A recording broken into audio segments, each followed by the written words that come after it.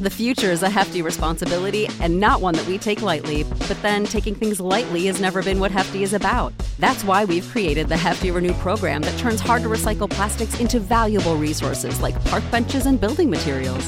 To participate, simply fill up an orange Hefty Renew bag with accepted items, tie it up, and drop it in with your regular recycling. That's it. It's that easy. It's time to rethink recycling with Renew. Particular valued resources may vary by geography. More info available at heftyrenew.com. CinemaSins has a fan club. It's called the Sin Club, and members get all sorts of things like early episodes, bonus videos, merch discounts, and even monthly bonus podcasts. Membership starts at $3 a month, and you can sign up now at patreon.com/CinemaSins. He walks by the sleeping guy and just mindlessly chop. Yeah.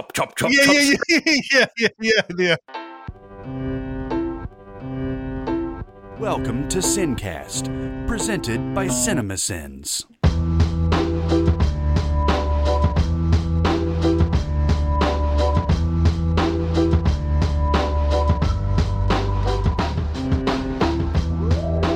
All right, everybody, welcome to the Sincast. This is Chris Atkinson from CinemaSins, joined by Jeremy Scott.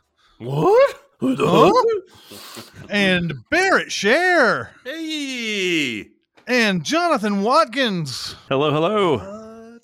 Today, we're going to be doing a mini-pod. Squatty pod. Harley Squatty Pod. pod. Yeah, there we go. This is our Squatty second pod. Squatty Pod. Can you believe that?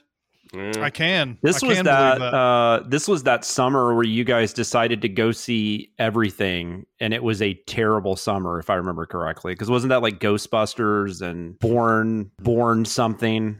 Jason Bourne, Yeah, Jason just Bourne. Jason Bourne. Yeah. Independence Day Resurgence. Of course, this movie is no different. It's added a "the" to it, and it's suddenly a different movie. It's the final The- destination of the Suicide the Squad Final movies. Destination. Yes, Fast and Furious, not the Fast and Furious, and the Furious. So you're either dropping the thes or you're adding the thes, and it makes it a new product. But yes, we're going to be doing a mini pod on the Suicide Squad, a movie that it didn't like go to the box office. Didn't go away with a lot of money, did it? It did okay, did decent. But it's gotten great reviews, and we figured we'd review it as well. So let's take the temperature of our panel. And what did you guys think of it? Chris, did you see this in the theater? Or did you watch it? No, on I saw it HBO? on HBO Max. Jonathan, Me too. the same thing? Yep. Okay, so we all watched it at home. Okay. Mhm. Yeah, Yes, hallelujah. yeah. All right, so you just want to go through real quick. I really enjoyed it. All right. Would you like to add non-spoiler things to your enjoyed it and why? Oh, for sure. I thought it was really clever. Mhm. I thought it was really weird. Yeah. And I saw a lot of really colorful imagery and, frankly, surprisingly interesting camera work that I wasn't expecting. Mm-hmm. And I laughed a lot. There you go. Mhm. That's my spoiler free. There you go. Barrett. You know, I enjoyed this. I think I was a bit of a victim of too high expectations, which is my own fault.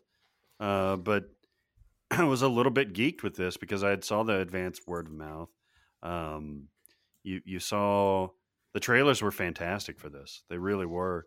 And I enjoyed it. We'll get into it a little bit. I think there was a little bit, I say this a lot, but a little bit too much indulgence in a certain kind of subgenre, I guess.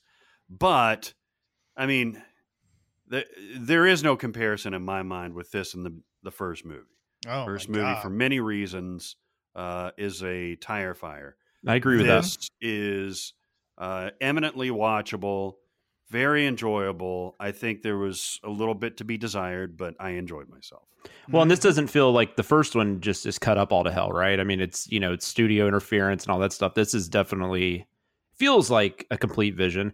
I cannot believe somebody got $185 million to make this movie. Probably not since like Batman Returns have I been how did this movie get financed and made at that level?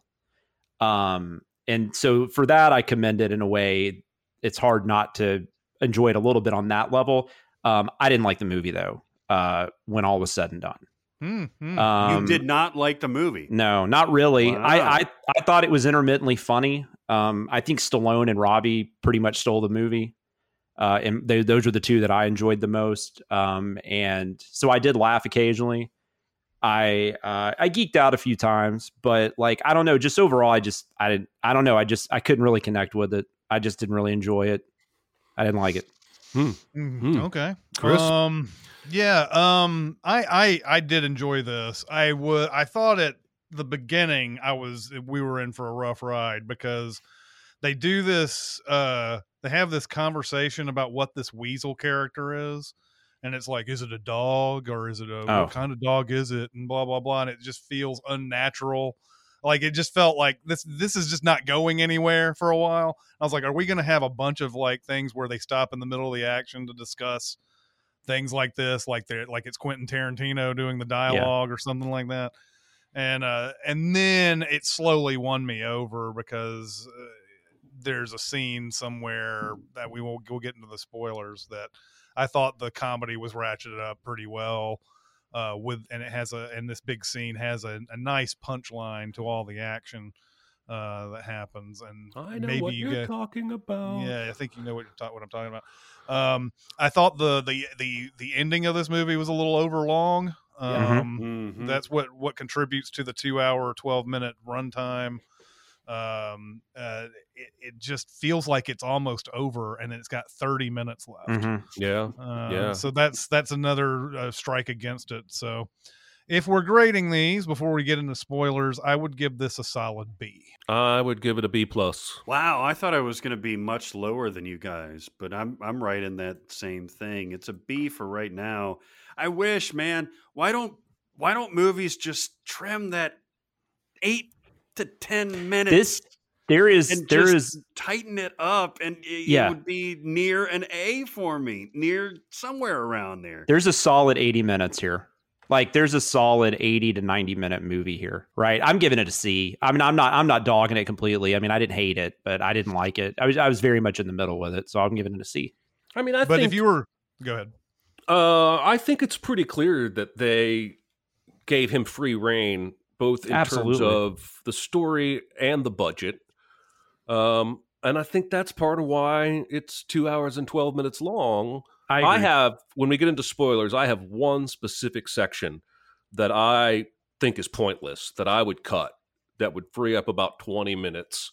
And then the finale also needs a little trimming. But I think it's pretty clear he had absolute final say in everything. Yeah, let me change what I said a little bit. I don't have a problem with it being 2 hours and 12 minutes. I'm just saying, I think maybe there is like a 80 to 100 minutes there that makes it just a little tighter. But the part of what I respect about this movie and part of what I kind of dig about it is the fact that he was just, I don't know, something about just giving like some crazy dude like James Gunn $185 million and just like, here you go. Yeah, and it's odd because they reportedly called him within 24 hours of him being fired from Marvel. Yeah. And I have to believe, the unlimited budget or what, anything under 200 million was promised pretty early, because I think he's even said he thought about doing Superman. Like they gave him kind of like free reign for all their properties. And this is the one he wanted to make because he clearly loves, lovable losers who do bad things for good reasons. I feel like his love of like his work with Troma and Lloyd Kaufman, I think that was something that probably appealed to him too with the Suicide Squad, because you could kind of play around in that type of area. Like you could throw the Toxic Avenger in here and it would make sense. Yep. Mm-hmm. So I think that's interesting. And this does lead me to believe that maybe Warner Brothers is giving a little more creative control to these things now. So this, even though I didn't like this a ton, this makes me a little more interested in The Flash and some of these movies that are going to be coming, down the road. Maybe they realized that their control wasn't helping before this. It's a big deal, right? Because, when you have unfettered director's vision, you get Zack Snyder's Justice League. When you have studio interference, vapid studio interference, you get the theatrical version of Justice League, or you get the first Suicide version Squad. of Suicide Squad, right? Or Spider-Man 3. Do editors not have any like say over? Is the director just the director of the project, and it doesn't seem like an editor, and of course we're not in the room, and I'm not in the room, and I'm talking out of my ass here, but it doesn't feel like there's a Thelma Schoonmaker or something like that for every Scorsese that can say like, you know what? No, maybe we trim 10 minutes off of this and tighten it up. It's a weird example, but you know what I'm saying? Like, I wish some people would get a little more know people in there. Yeah. Yeah, who knows who is responsible ultimately for whatever. I mean, would we know if James Gunn got final cut on this? Like, would we know that for sure? And only because I have seen him make several statements like, they didn't make any suggestions for me to change any characters. I was allowed to use anybody I wanted. I've seen him make a few statements like that, but I haven't seen him outright say I had final cut. Mm-hmm. But he seems to have been quite pleased with how much, room they gave him. So 2 editors worked on this. I just looked really quick. I was curious. One is Fred Raskin, who did Once Upon a Time in Hollywood. And he looks like he does a lot of work with Tarantino, but he also did Guardians of the Galaxy. Oh, interesting. And then the other guy's Christian Wagner, who did True Romance, Man on Fire, Face Off. So he's Tony Scott guy. Yeah. Basically. Well, from what I understand, I think in this case, Gunn would have been in the room when the edits were being made and probably had the authority to overwrite them. And of course, this is the opposite of the rumor of what happened with the first one, is that they didn't like Ayer's cut. They got nervous and they had the trailer guy cut the movie. Is the rumor that I've heard. And so in that case, then Ayer did not have control over that edit. It's kind of murky. Yeah, I mean, it's hard to know. It's hard to know what goes into all these type of things. It's all speculation. I always think about stuff like Kathleen Kennedy firing Lord and Miller over the Solo production, and how they're hiring directors that they think will give them the movie that they want, but if they trail off what they've originally agreed on, then there's problems. So I think directors can make any movie they want to make as long as they stay in the lane. And this is what's probably happened here with this movie. James Gunn was basically given a wide lane to do what he wanted. I just want to be in this pitch room though. I want Gunn to be I want to see him telling WB execs, okay, so this one guy is called Polka Dot Man. Mm-hmm. Yeah, I bet the crazier the pitch, the more they ate it up. Probably. Yeah. Let's go on to the spoilers on this movie. Kevin Spacey is Kaiser Soze. Luke's father is actually Darth Vader. She's the sister and the daughter. They just No. I'm reading the books. My favorite moment in this movie is when they're killing all those dudes, and it's Peacemaker and the Idris Elba character that we know we're going to mess up a million times, Bloodsport, going around and like showing off basically. What? He walks by the sleeping guy and just mindlessly chop, stab him with the axe, and then leaves it in his chest and keeps walking. That fucking kills me. They kill all these guys because they've been told that Flag's been kidnapped or whatever, and so they I mean, why wouldn't they think that these are bad guys who took him and everything? And by the end of it, they find Flag is completely fine. He's sitting there talking to Alice Braga or whatever, and they're just kind of having a cordial conversation. Now, who knows why they couldn't hear all that commotion outside? I'll never understand that. But the fact is, they were the freedom fighters that are trying to overthrow the corrupt government. Out of them too, man. They absolutely, every new kill is an adventure, and that's why that casual, because Cena like goes up and slits somebody's throat, like does something really egregious, and that's when he casually walks by and just does that chop, like he's cutting roast beef at a buffet. It's the greatest. Some dude with his dick hanging out walks by the window and just blow him away. I really enjoyed. I did like this moment. It was great. I really enjoyed the polka dot man character throughout. Yes. I love that actor. In this scene when he does his thing and John Cena's like, he really does throw polka dots at people. And he just says, I don't like killing, but when I picture my mother, it's so much easier. This is before you've gotten any of the backstory on his mother. When they call him Norman Bates later, right? Doesn't somebody call him Norman Bates? Yeah. I almost wish that they didn't expand on that joke at all. Like, didn't give us any like backstory about his mom being the one that got him this virus that he has, never showing like all the different, moms as the characters throughout, although those can be pretty funny at times when he's looking, you see his perspective and everybody is his mom, but it's such a much greater joke if they don't ever explain it. And he just says, I just imagine everybody's my mom. And then we don't hear anything else after that. I agree, because that's like kind of like with the Ratcatcher and the King Shark characters, like they don't really explain a lot of that. They just kind of let them be that, and I think that's funny. I think that's a little more interesting. I agree with you on that.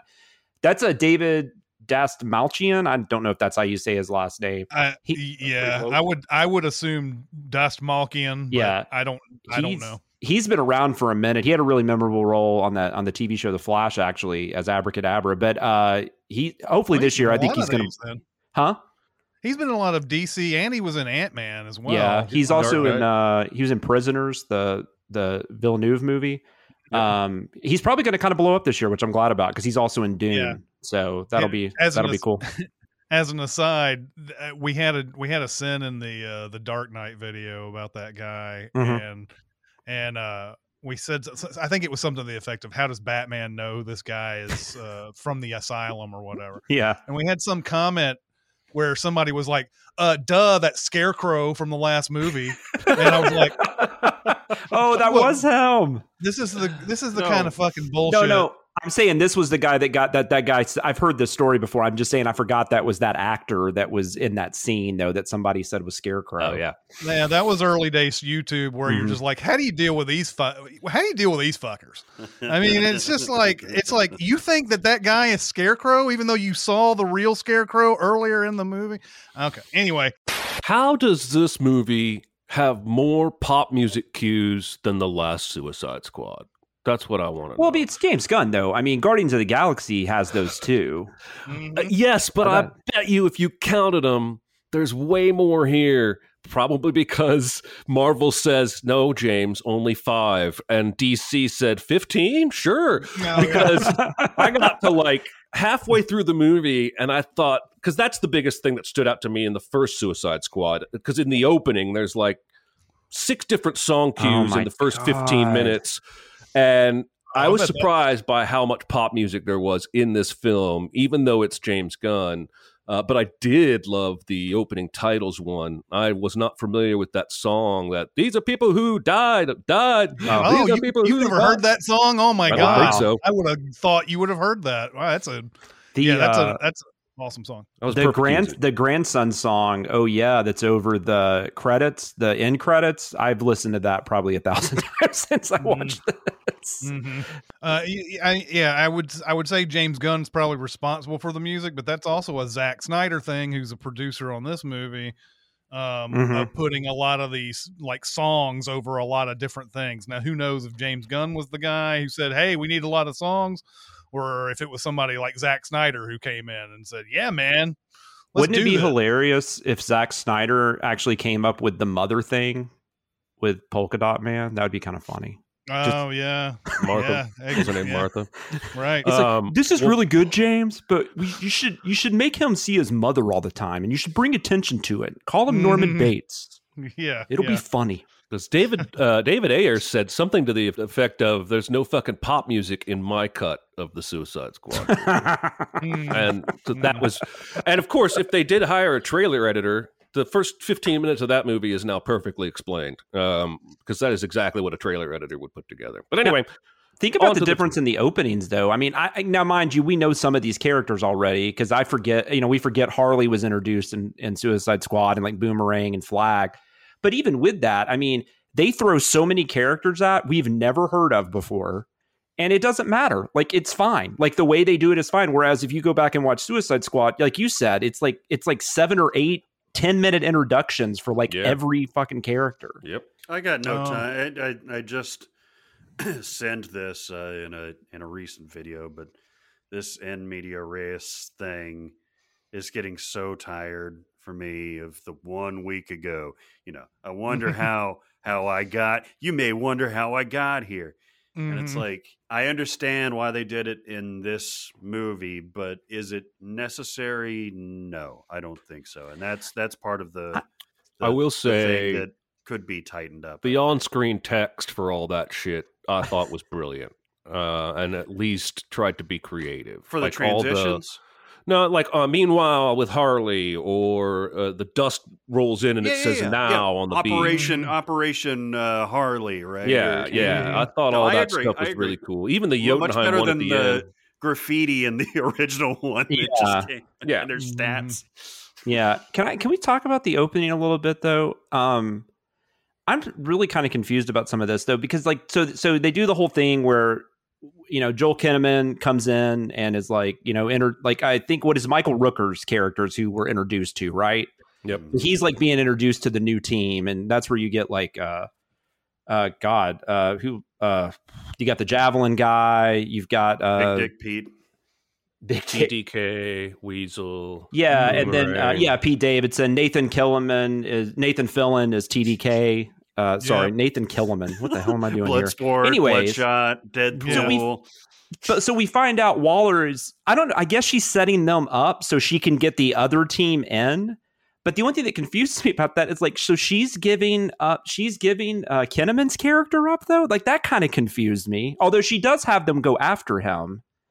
And she puts Harley on that team. No, that's the thing, is that that doesn't make sense. We'll have to send that. Harley and Rage guy, Kinnaman. Yeah, they don't belong on that team. But if he doesn't write them on that team, he doesn't hook you the way he wants. Absolutely. When he starts killing everybody off. You think this is the team in that opening scene until everybody starts dying, and it's like, I see where we're going, and then he just has to convenience that Harley and Rick Flag stay alive, even though they should. She's absolutely sacrificing all of them. I love how that teaser is literally a lie.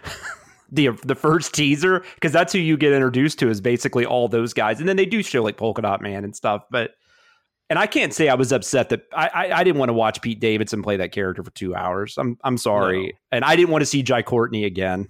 Like I didn't know. So I was okay with some of this. Or Michael Rooker with his Nelson hair. That was weird. Yeah. I didn't understand that. Although the Harley Quinn thing later on where she escapes is really funny too. It's another one of those where they drop I can go back in. Yeah. No, that's so good. I'll tell you what, the action sequences, both that one where they go into the rebel camp and the one where Harley escapes, where it's a mashup of Suicide Squad and Birds of Prey, in that in Birds of Prey it was only confetti and all that stuff. What is it? Dan buys a maze, John buys a maze, or whatever. That thing where they have confetti instead of blood. It's build a maze. Dave built a maze. Or something Dave builds a maze or something like that. Yeah. So they use that a lot in Birds of Prey, which I thought was brilliant. I thought that was beautifully done. But in this one, you get the gore, and then it turns into her perception of it with all the Paisleys and the hallucinations. And I thought, and her acting in this, it's a character you can only do so much with. I think we're given the constraints of the scripts, but I think she nailed it. I think she keeps getting better, and I love Birds of Prey. I think Birds of Prey is better than this, but I think she keeps getting better. Like this was some of my favorite Harley stuff, like the stuff with the dictator. Or the general, whatever he was. Oh, it's so good. It's so good. And then we already talked about her breaking out and having that little moment with Flag. And then the Milton thing was kind of silly, but she pulled it off. Like she made that joke work, even though it wasn't a great joke, maybe. But I don't know. It just when she called him Milton at the end, it was just so funny. Well, yeah, that one was better than the whole breakdown of Polka Dot Man being mad. Yeah, that was weird. I thought the better joke, again, like Chris was saying, somebody said earlier that a joke kept going when it would have been funnier if it just, the mom joke. Much like that, I think it would have been a lot better if what are we talking about? The Milton thing. The Milton thing. Because they're loading up. They're putting up their guns and they're gearing up, and Milton grabs a gun, and Bloodsport's like, well, no, like, what the fuck are you thinking? And that could have been the joke. Yeah. And then he very clearly starts following them, and then I felt like they overdid it. Yeah. The one scene that I don't think needs to be there, even though there's some memorable stuff in there, is the scene when they drive from the Freedom Fighter camp in the van in the normal clothes to the Gentleman's Club just to kidnap Doctor Who. And then they get themselves kidnapped into a car accident in an exact spot they programmed on a GPS. None of that has any bearing on the story. Like the Freedom Fighters could have just already captured the Thinker guy, and it's on to Jotunheim. And we get some character development in there, but not a ton, because it's mostly like the shark going, I can disguise with mustache, and they make jokes about that. And then we get the rat. We get why Bloodsport hates rats. That's basically what we get out of that scene. And that is another one of my complaints, is that I feel like the movie's being praised for having a lot of heart, and I don't get that. I don't either, and I don't think it's really intended to have heart. I think it is. I think, just from what I've read, Gunn really likes these characters, like the raccoon in the first movie, in Guardians, and then Weasel. He really loves these losers, and there's so much work done in this script to try and make it have heart, like when Polka Dot Man tells his story about why he hates his mom, and then Rat Girl tells the story about Rat Daddy dying, and then Bloodsport tells a story about being covered in rats, and I'm just like, enough. They're criminals. They're doing this because they got a thing in their head. You don't have to convince me there's like... She keeps saying, the rat sees good in you, and I'm just like, you just wasted 15 seconds of the movie. Hey, can I talk just real quick about wasting? No. Because... Okay. Anyways. No, go ahead. There's two characters in this that I don't know why they went out and got. Now, to a smaller extent, Storm Reed, who is at the beginning of her career, but is a dynamic actress. But man, when I see Taika Waititi in the opening credits, I expect to see him for more than 15 fucking total. There is a story behind that, but I know what you're saying. What is the story? Well, he was originally going to, I don't remember who he was going to play. I don't know that they've ever said who he was going to play, but then he started working on Akira. And then he was going to direct a live action version of Akira. And then that fell apart. And when it fell apart, he basically went back to Gunn. They had already cast that role, but he was like, dude, but come on. So, I mean, it was just kind of interesting. It was just kind of a favor type thing. So, a couple of things I want to retread real quick, because everybody was talking about points in the movie. It's Dave Made a Maze is what the movie is called. Cool. Awesome. The other thing was, I was going to talk about, we were talking about how Flag is in that team that's the decoy team and everything. Since Gunn is already putting in some of his old actors from Guardians and other movies in this, why couldn't it have been somebody like Chris Pratt leading that team? Like, I'm sure there might have been even thoughts. I'm completely out of my depth here saying this, but maybe there were talks where they said, hey, Chris Pratt, would you like to be in this for a second so that I can do this scene in the movie? And he wasn't available. But I think it would have made it better to have another kind of like name actor who doesn't mind getting paid peanuts to come in for 5 minutes of the movie. I know 5 minutes is actually more like a month of your time, but it might have been fun to put somebody other than Flag in there, and so you put somebody like Chris Pratt in there and run it. You really get sold on the fact that this must be the you're not thinking about any other team or anything at that point. Yeah. Especially if they put the trailers like that, like introducing, Chris Pratt, like have him as a headliner and everything. Yeah, that would have been cool. The trailers could have sold everything a little better, but the money men wouldn't have let them hide, Idris Elba and King Shark and all that stuff. If they'd only ever shown us that team in the first 10 minutes, that would have been a true rug pull. But this is one of those movies that really puts me in the middle of Dicer's no watching trailers and me watching trailers. Because if you're Dicer and you're going to see everything, then all this movie's surprises are fun. But of course, I don't think he liked this movie very much. But if you're me, the only reason I'm watching this movie is because the trailer sold me. I was not on board until the trailer, but then when I saw the movie, there were like 4 really fun moments that I was unable to laugh at because I had seen them already. And I really felt like jealous of Dicer for about 30 seconds. Yeah, because wasn't there a Red Band trailer where they showed King Shark pulling the guy apart? Yes. And yeah, like there were some moments that probably the trailer I would have been a little Harley more breaking out. Harley saying, I'm already broken out, I can go back in. The trailer had them interrogating if you have parking tickets, you're dead, or whatever that joke was. My favorite part of that was when she just said, I'm walking back and forth. Yeah. She's so awesome. This may have one of the more devastating final lines of a bad guy that I've seen in a movie in a while.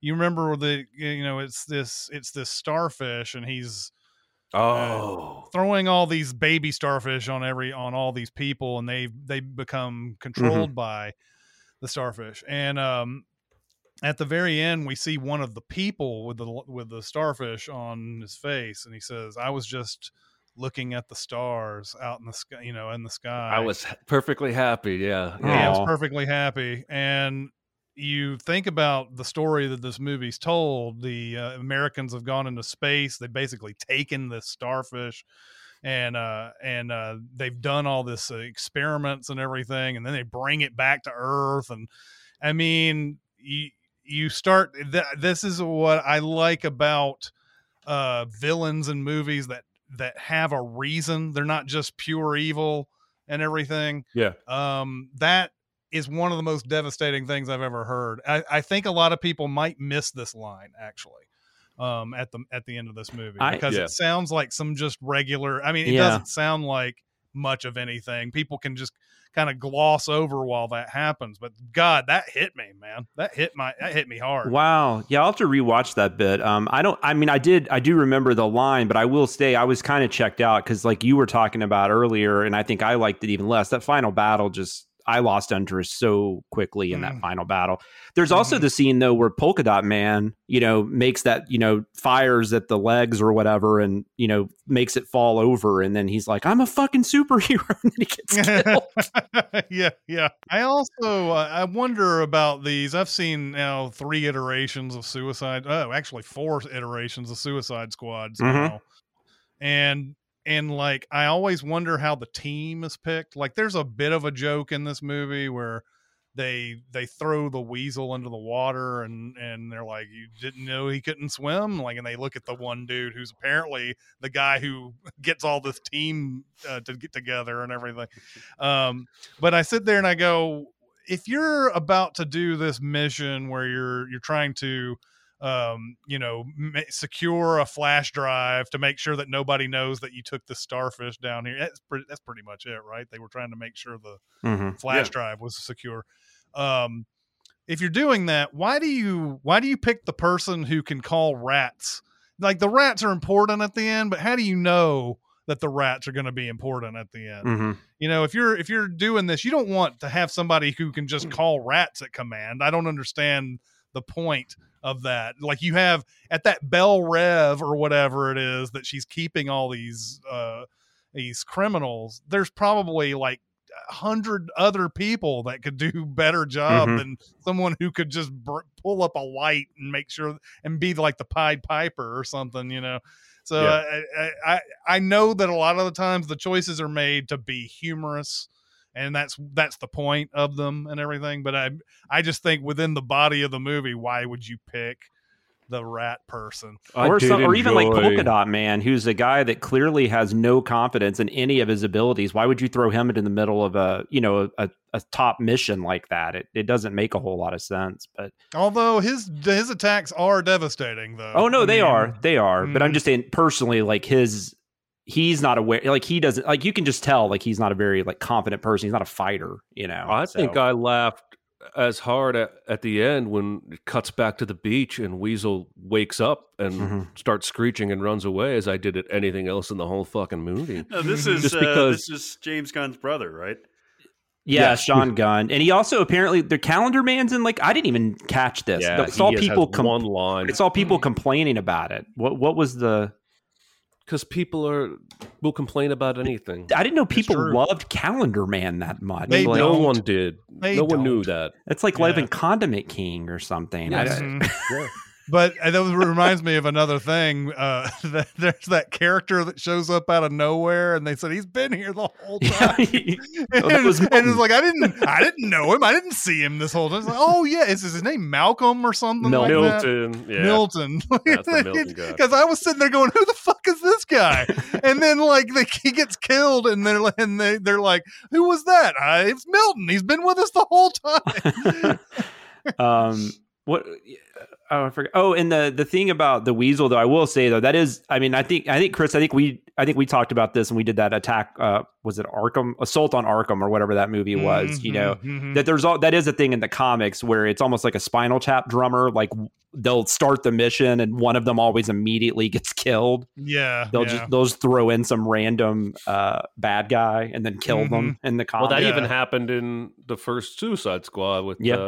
It was the Wes Studi character. I can't remember who he was now, but yeah, I don't want to remember.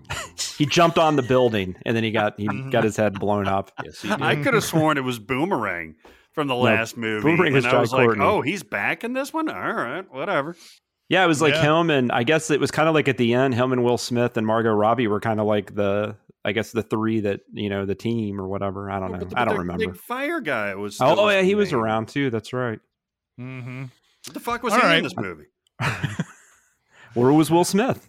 Hey, what do you guys going through the cast? We haven't talked about. All of a sudden, I can't think of people's names. John Cena. I don't really know that I get this. I don't get John Cena as a movie star. I don't know what it is, but do you guys like him? Like I just Dave Bautista in this role. I thought he was great. I do like him. I didn't like him in this at all. I think Dave Bautista in Guardians of the Galaxy is more interesting than John Cena in this movie. I disagree. Oh, you guys like Bautista in Guardians? The first one. I don't like Guardians of the Galaxy Volume 2. I like Dave Bautista and Dave Bautista in both of those Guardians of the Galaxy. I like him also in the Blade Runner 2049. I think he's good in that. But I do like John Cena in this. It's not an either or for me. Oh no, I understand. But John Cena is funny. Especially, during the last Sincast we recorded, I was talking about how I love that scene where he's like, "Starfish is slang for a butthole. Do you think that's going to come up?" And she's just like, "No." And he goes, "No." He's writing the notes it's off down. Camera too. I didn't realize it's off. It already shifts back to her perspective. You just hear him in the background go, "No." I did like Waller better in this than I did in which I mean, you know, I think that probably has a lot to do with the writing and directing and stuff. But I liked how they played with Waller, and I loved I didn't love it, but the stuff with her and her team was amusing at times, and you know. And then that woman at the end that just takes her out. That was a nice little thing at the end where Waller looks over at those two people and she's like, one of you fucking knocked me out. I'm going to find out who the fuck that is and everything by the end of, and they're just kind of working like doo-doo-doo, nothing happened. I do like that. Okay. Anything else to talk about this movie before we wrap up? Fuck it. Okay. Fuck it. That's right. Fuck it. Okay. So we all basically kind of liked this except for Jonathan. Yeah, I'm an asshole. Yeah, Jonathan's the asshole. Send hate mail too. No. But that's going to do it for this mini pod. Squatty Bob. Keep going to Sincast presented by CinemaSins on Facebook. We're also on CinemaSins Twitter, Music Video Sins Twitter, SoundCloud, and Discord. That's going to do it for this mini pod. It's Chris Atkinson, Jeremy Scott, Barrett Scher, and Jonathan Watkins. We'll see you next time. Thanks for listening. Comment on our episodes on our SoundCloud page. Check us out on YouTube, Twitter, Facebook, and Reddit. And be sure to visit cinemasins.com.